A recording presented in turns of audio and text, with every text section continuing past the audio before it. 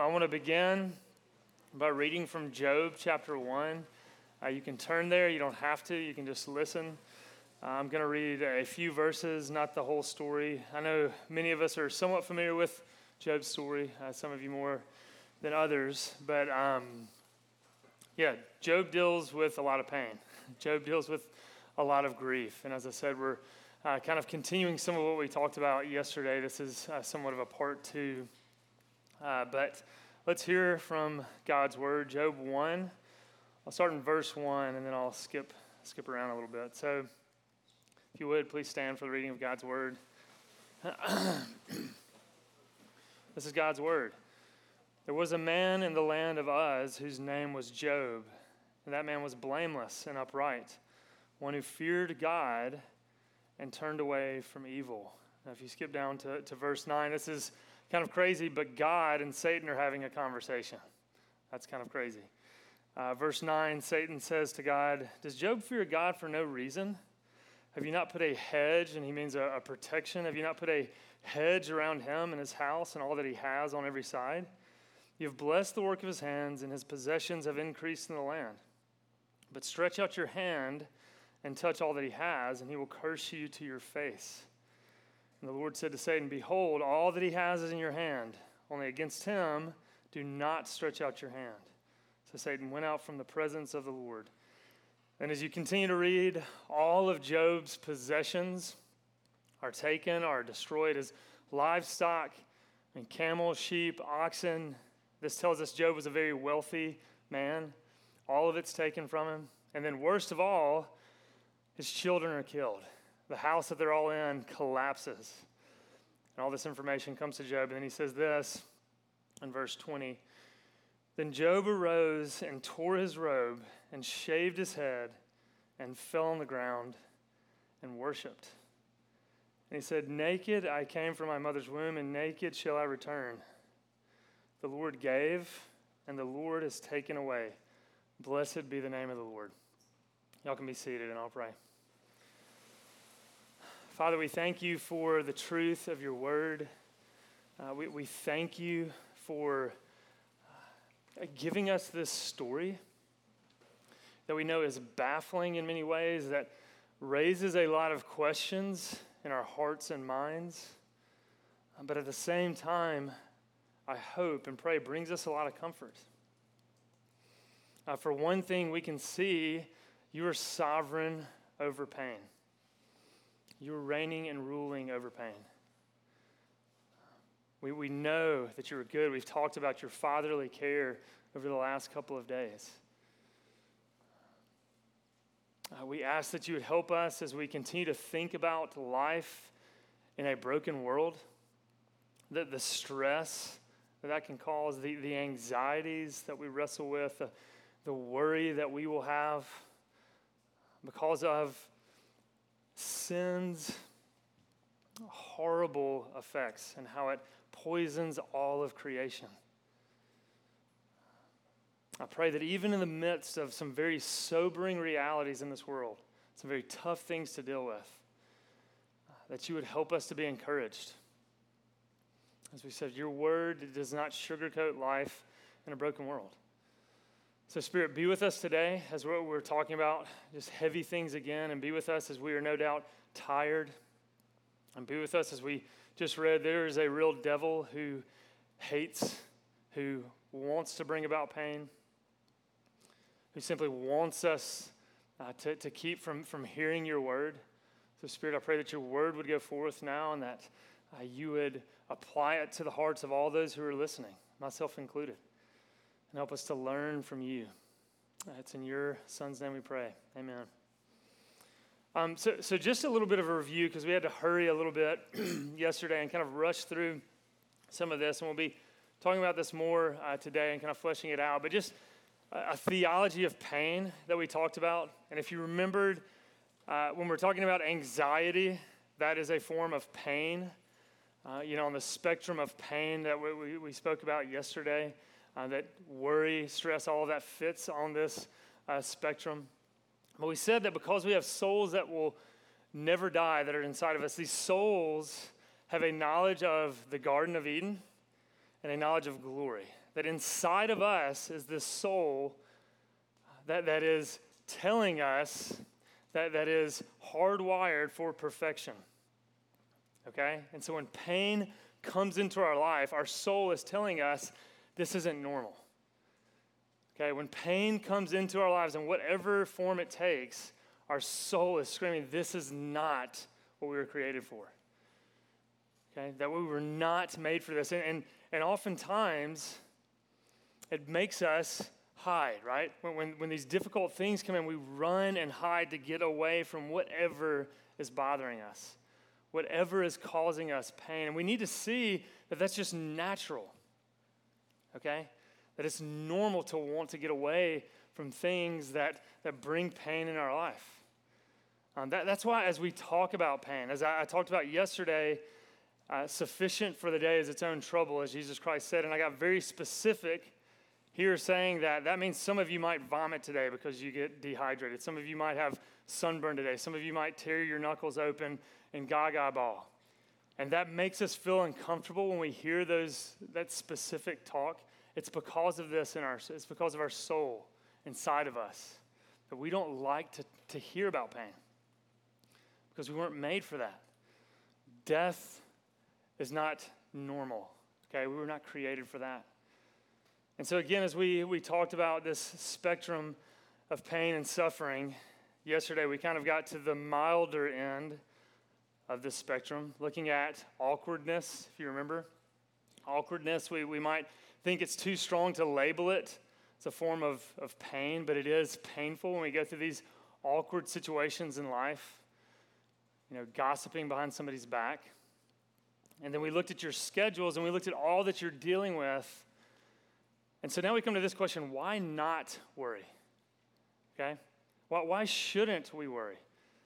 Again, we looked at one day in your life, and there were plenty of reasons for you to worry.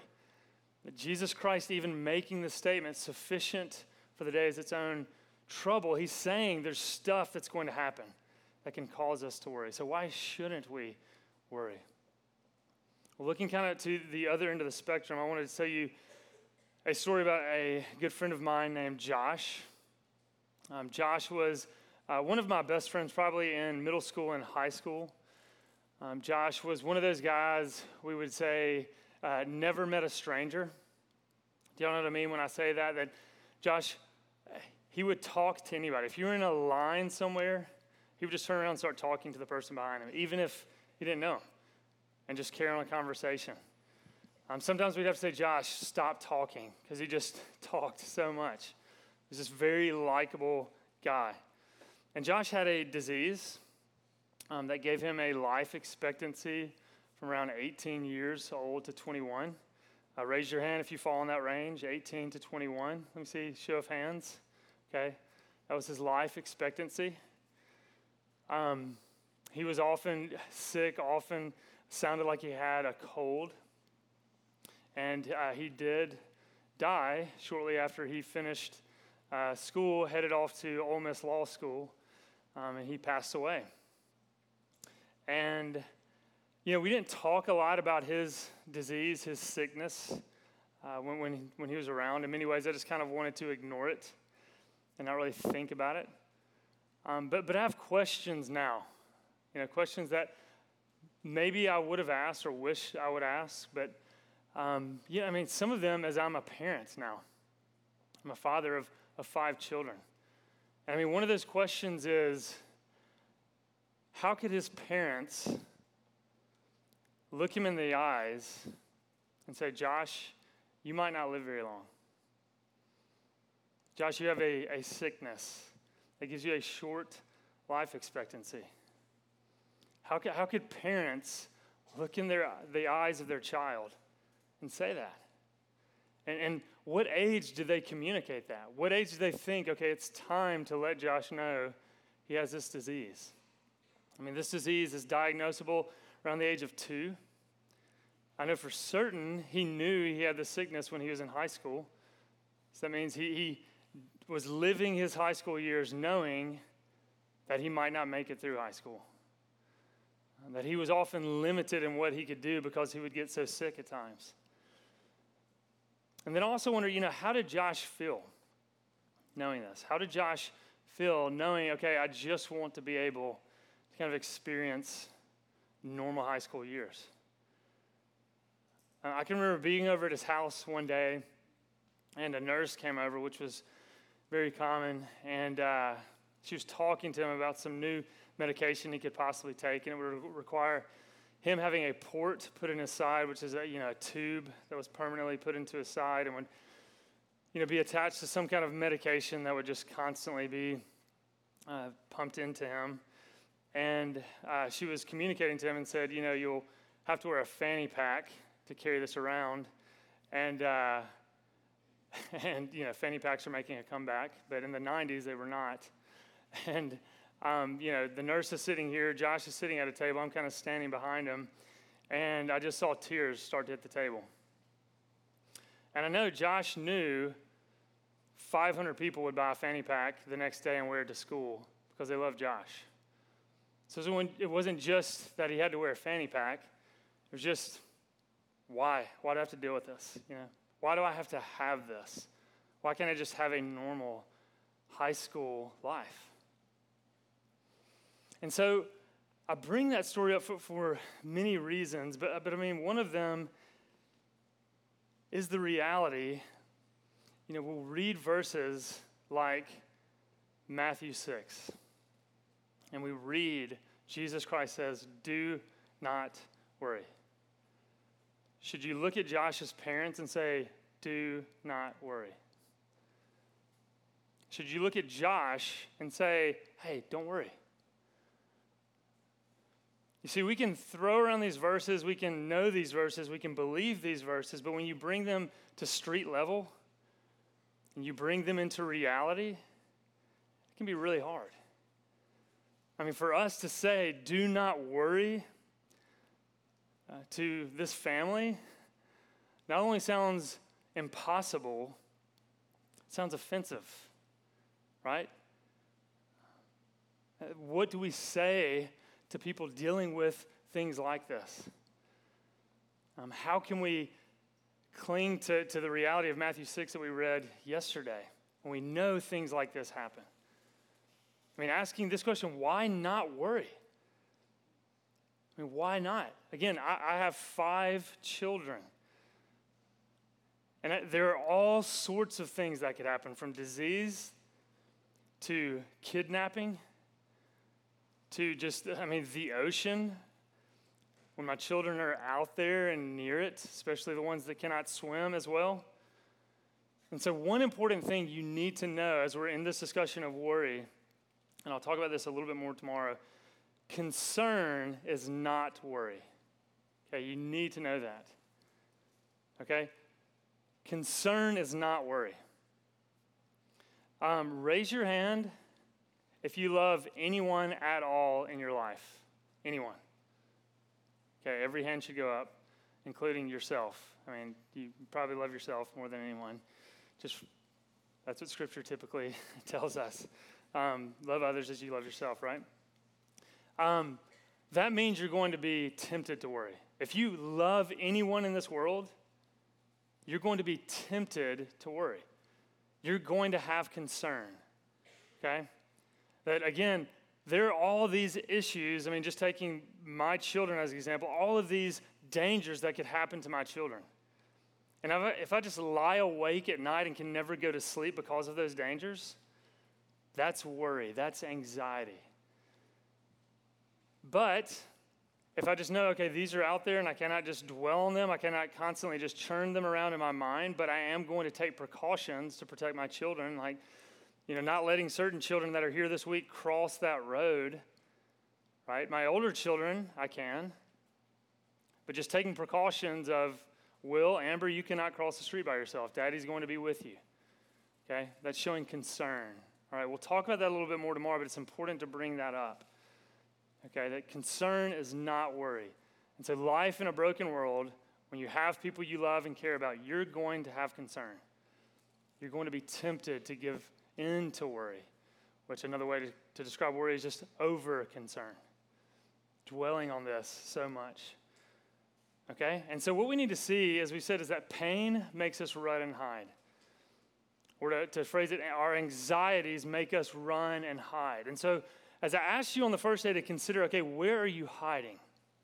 To be thinking about where are you hiding?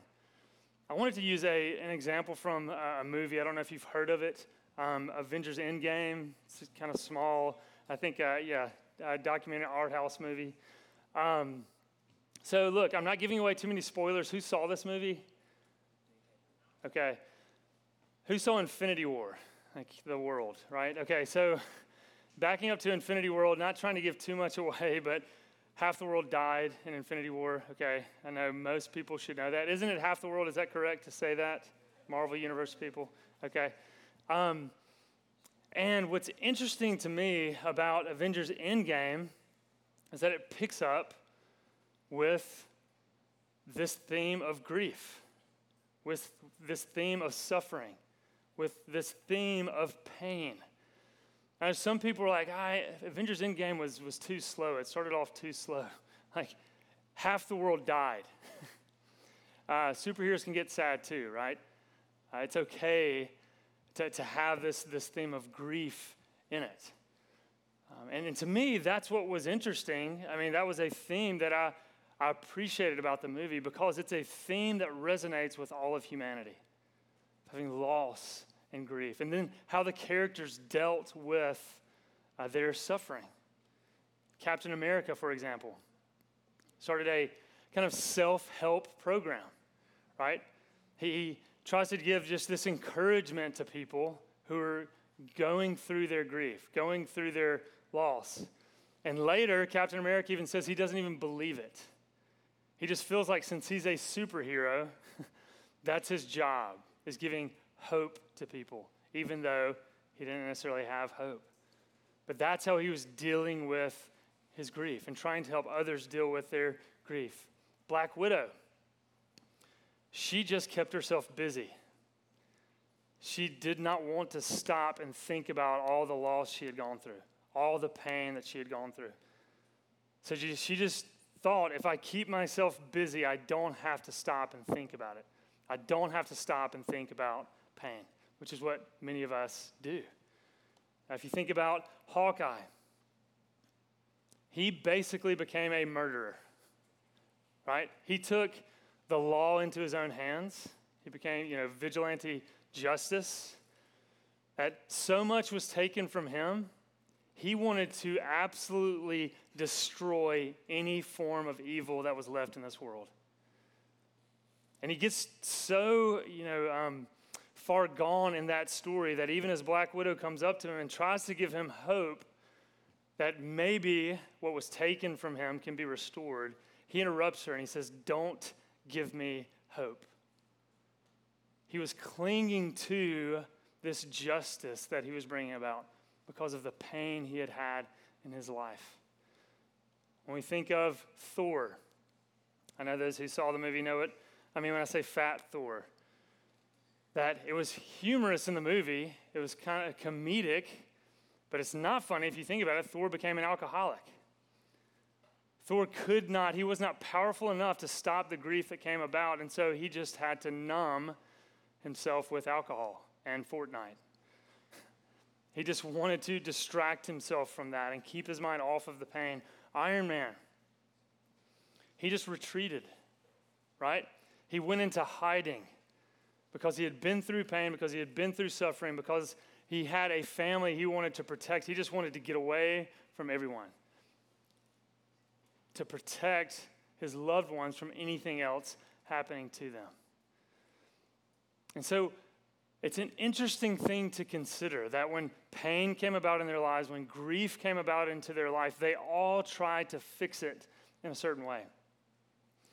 We could say just kind of the way we're talking, they all tried to hide in a certain way.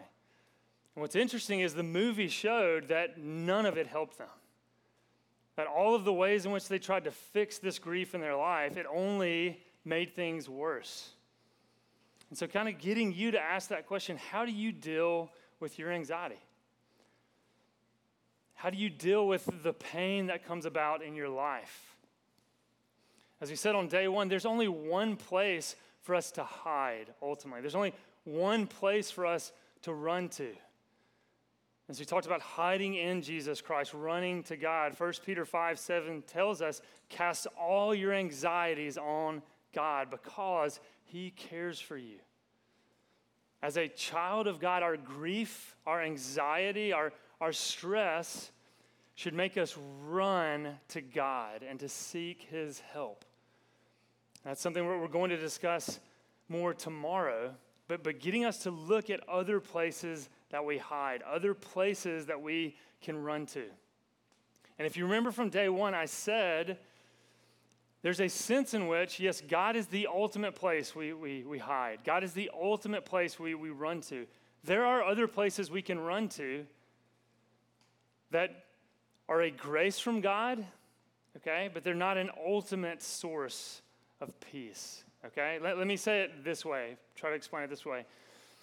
You can sincerely, when we think about the word worship, we often think of church services and maybe coming together, singing, preaching.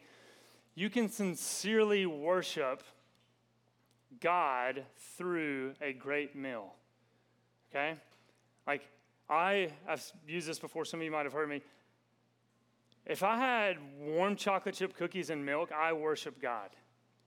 It's the best dessert on the face of the planet. You're wrong if you disagree with me on that. I'm kidding. You can have your own favorite, whatever your favorite dessert is. You can bite into bacon and worship God. You could eat a good steak and worship God. That he's the one who invented all of these foods with all of their tastes. And as you eat them and you enjoy them, you can sincerely, I'm not exaggerating, worship God, and you should worship God and give him thanks for those things. But it's a mistake to just bow down to the chocolate chip cookie. Say, thank you, chocolate. We worship the giver of the gift, okay? And what I want you to see as we talk about some of these places where you run to hide from the pain that comes about in your life, most of these things I'm bringing up are good things. Most of these things are actually a grace from God, but because of our sinful hearts, we can end up worshiping the gift and not the giver of the gift. That God can bring relief to us in the midst of our suffering through a variety of ways, but ultimately, he's the source. Does all of that make sense to you? Any questions there? I want to make sure I'm communicating that clearly to you. Okay, so asking this question, how do you deal with your anxiety? I think one of the main, if we kind of had to say the broad category of how we often deal with our anxiety, it'd probably fall under distraction. Distraction. I think this is one of the main ways that we can bring about temporary relief in our life. That if we're very stressed about something, if our life, maybe it's all these tests we're studying for, this test that's on the horizon, and we're just kind of behind, and we've got a test in multiple classes that's tomorrow, and we just can distract ourselves. And we get our minds off of all of those tests or whatever it is that's causing stress, and the distraction actually brings about some relief. But it's temporary. It doesn't bring about, ultimate relief, ultimate peace. And one of the ways I think we distract ourselves is through relationships. Again, a good gift from God, right? We are created for relationships. But just getting you to think about your life, are you the type of person that cannot survive without just always being around other people? You're always in a group. You're always maybe even getting into dating relationships, always dating, always needing to have that, where you're just completely immersed in relationships. Never alone at all. Because relationships are good, but solitude can be a good thing. It's important for us to actually have time alone.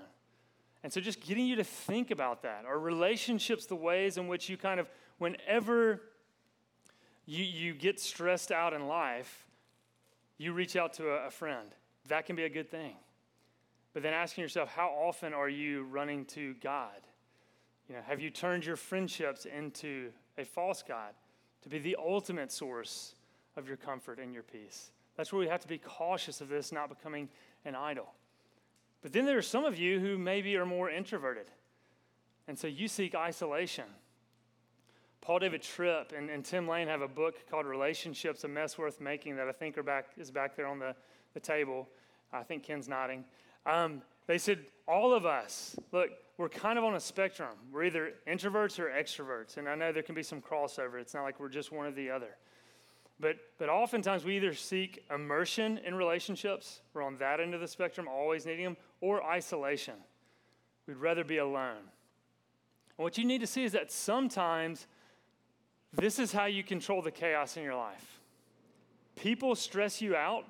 I think that's a jet, everybody. It's not the end of the world. I saw some big eyes up. So look, we can control the stress in our lives because people are stressing us out, so we're just going to get away from people. Okay, and that can be good. Again, Jesus sought times of solitude, but to look at that, are you a person who's always seeking isolation, always seeking to get away from the chaos, to try to control and calm the situation? Some ways we can distract ourselves are just busyness. Already used Black Widow as an example, just keeping busy. Are you the type of person who can never stop, who's in multiple clubs, you have all these hobbies going on, you're always doing some kind of work, you can never take a break from any kind of studying, that you're just always staying busy? And that maybe, your anxiety is, okay, you've prepared for the test tomorrow, but it's never enough. You just continue to stay up and study and study and study and study and study and not realize it, like you actually need rest for the test as well. So maybe that's the way you kind of distract yourself from some of the stress in your life. And I think one of the major distractions for us is entertainment. That when stress, when anxiety comes into our life, or pain or grief, whatever form, again, on this spectrum, this is one of the primary ways in which we distract ourselves. And really, some of what this gets at too is, one of the biggest idols I think we all have in our lives is the idol of fun. That we just want to have fun 24/7. Like we want to do this fun thing, but then we're also worried about missing out on that fun thing, and so we can't make decisions. But whenever we do this fun thing, it's like, well, now let's stay up later and do this next fun thing. Let's continue to have fun. And so I think fun is a major idol in our lives. And we need to realize that, look, if we're Christians, we follow after the man Jesus Christ, who is referred to as the man of sorrows. Now, we're following after Jesus, who on the Sermon on the Mount said, "Blessed are the poor in spirit." He said, "Blessed are those who mourn. Blessed are those who are persecuted." Where is fun in all of that? That yes, here's the reality of that kind of idol. You were created for unending joy. And so in your longing after fun, that's where the origin is. Again, pain is not what you were created for. Your soul knows I'm supposed to have fun. I'm supposed to have joy that never stops. But this side of heaven, it does stop. This side of heaven, we're going to have plenty of things that will move us to mourn. And so where do you find fun? Okay, where does your source of entertainment? Maybe it's novels for some of you. Maybe it's the world of books, which I would have laughed out loud if somebody said that when I was in high school, because I never read. I hated reading. But maybe for some of you, that's where you go. It's just like, I just cannot wait to leave this group at school. They're horrible. They make me feel terrible about myself. Let me go just run away with Harry Potter in a book and read about Hogwarts. Let me go, escape to Lord of the Rings, or whatever your book is. And again, that can be a good thing. God is the master storyteller who invented all stories ultimately. And when we can escape into a world like that, that is awesome. And that can be a gift, and that can be a blessing. But if every time you're stressed, this is where you're running, you're kind of putting a Band-Aid over the problem. You're not dealing with it. You're not thinking about it. I mean, the same for some of you. Maybe it's, online gaming. Maybe there's a sense in which you struggle at school to have these deep friendships and that people have made it hard for you. Again, maybe people have not welcomed you. But when you get online, you have friends that are across the globe that you can interact with, that you have friends that you can share whatever game it is, and you can have that joy together. But maybe that's how you deal with your stress. Maybe that's where you go to relieve some of your anxieties. Maybe it's streaming movies, Netflix, Amazon, whatever it is. And that's why binge watching is often a thing. We don't want the fun to stop. We don't want to leave this story because then we have to come back to our story. We have to come back to our reality. And so we're just watching movie after movie after movie, television show after television show, just to try to keep ourselves distracted from that. I mean, YouTube would be a very similar thing. Maybe you're more into just watching, cringe-worthy videos or people who have fails and injure themselves in multiple ways. Maybe it's some kind of sporting channel that you follow, an athletic team, whatever it may be. And then the reality is that rarely do any of you just do one of these things, right? How many screens are we typically looking at the same time? We're binge watching something while also having our smartphone in our hands. And so thinking of, oftentimes, this is kind of the easy one to focus on. Kind of zooming in on social media. I'm not going to talk a lot about this. I know Kurt's got an entire class on it. But because our phones are with us typically wherever we go, that's often the place that we hide the most. That whenever we're stressed or we just pull our phones out. We're trying to see, what it is we're missing. As I said yesterday, you guys are the most stressed, in United States history. That depression and anxiety is 4 times as high among the iGen generation, which is a label that's been thrown out there. And kind of asking the question why, because we said anxiety has been around since Genesis 3, but smartphones haven't. And I've got a smartphone. I have social media platforms. I do not think these things are evil. Hear me clearly. I think technology is a gift from God. As Christians, we are supposed to advance, technologically speaking. We have to be pro-technology, and I don't have time to get into all of that. But Genesis 1 and 2 explains that. So please, as I'm talking about this, know that I'm not anti-technology. I'm not against technology. But I will tell you, the research seems to show this is why you guys are stressed. There's a 300-page book back there that's fairly clear.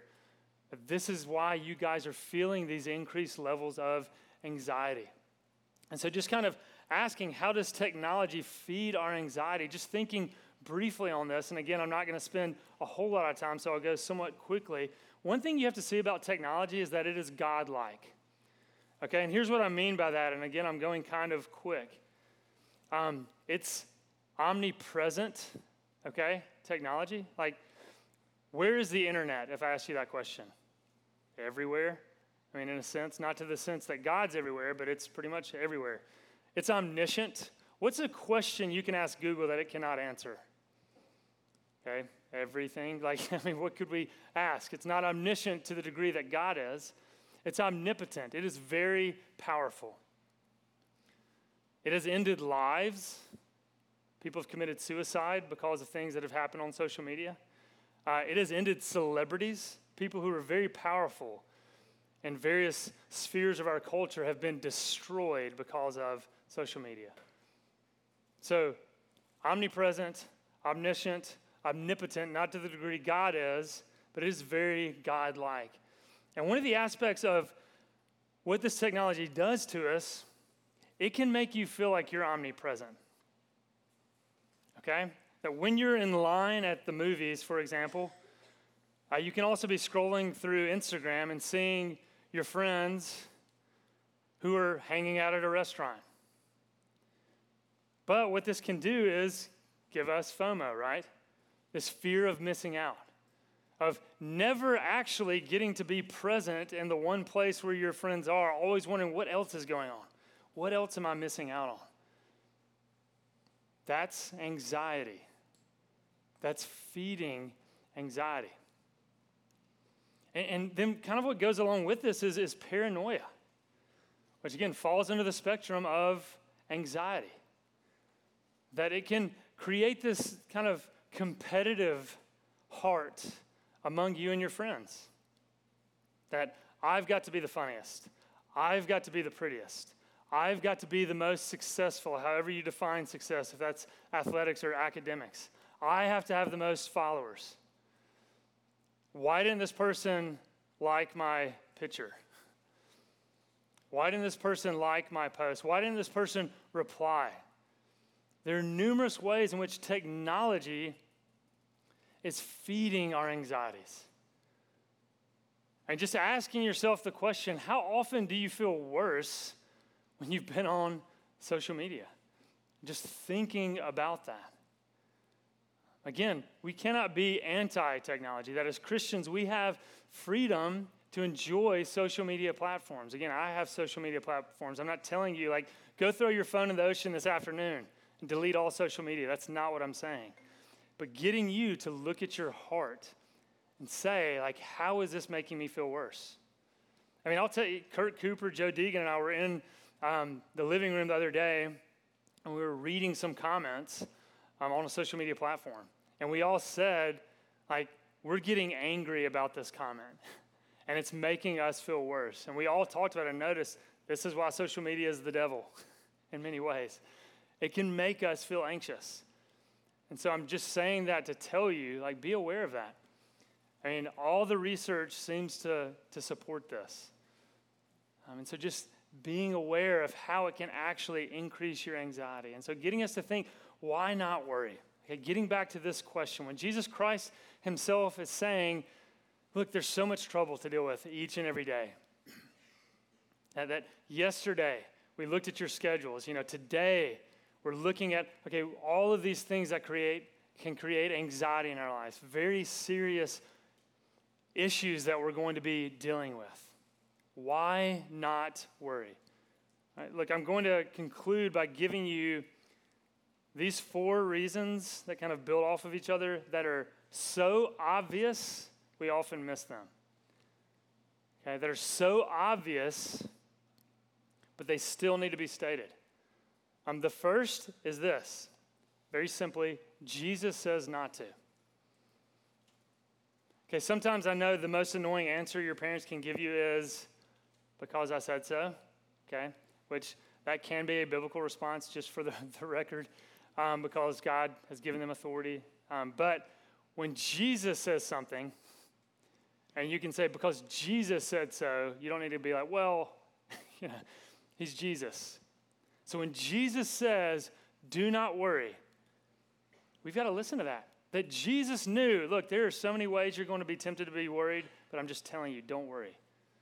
We just need to trust him. And if you're a Christian, you're like, but why? Well, because he bled and died on a cross for you. That's why. So let's listen to this guy when he says, do not worry. But then second, very obvious as well, it doesn't work. Okay? Jesus Christ, again in Matthew 6, said, which of you by being anxious can add a single hour to his or her span of life?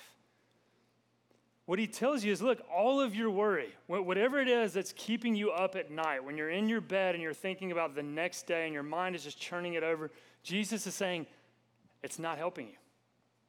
That's not going to work. It's not going to fix anything by you just overthinking it, by you dwelling on it. And so really what he gets at here is this. He tells us not to worry first and foremost because it dishonors his Father. Jesus tells us, when he commands, do not worry, first and foremost, it's because he loves his Father. Okay, because he cares about his Father's honor. And when we are worrying, we are showing a lack of trust in this good Creator. That's why Jesus commands it. But then secondly, he commands it because it hurts you. Because guess what? Even though you may be here and you feel unlovable and you feel nasty, if you're a child of God, Jesus loves you. And Jesus cares for you. And Jesus knows if you feed your anxieties, you are going to hurt yourself. I mean, just Google the physical effects of anxiety and look at all of the physical effects that anxiety will have on you. And so you have to see, as we threw out earlier, the very first day, that Jesus commanded, do not worry. It can sound kind of harsh. You have to know that command is rooted in love. He commands that because he loves his Father and he loves you. And he's trying to care for you. And so again, clinging to this, seeing this, I know we need to wrap up, but no, tomorrow we're going to talk about 7 kind of practical things to do to be dealing with our worry as our last day is tomorrow, and then we're all headed back home. So let me close this out in prayer, and you guys can head out. Father, we thank you for your word. We thank you that there are so many questions that come up from pain, from suffering in this world, so many things that confuse us. But to see that even though your word doesn't downplay those things, it talks about the persecution that we'll deal with, the variety of forms that our pain, that our anxieties will take, that you still give us encouragement, you still give us grace in the midst of this world. I pray that we would cling to the reality of who you are, that we'd cling to the reality of our Savior, Jesus Christ, that we would begin to see more and more of how your gospel speaks to this issue, how your gospel ultimately fixed this issue, how your gospel ultimately killed our anxieties. That we would cling to that truth and that hope in the midst of a world that can be very worry-filled. Give us the grace for the rest of the day to live as followers of you, live in a way that's pleasing to you for your glory. And it's in your Son's name I pray. Amen.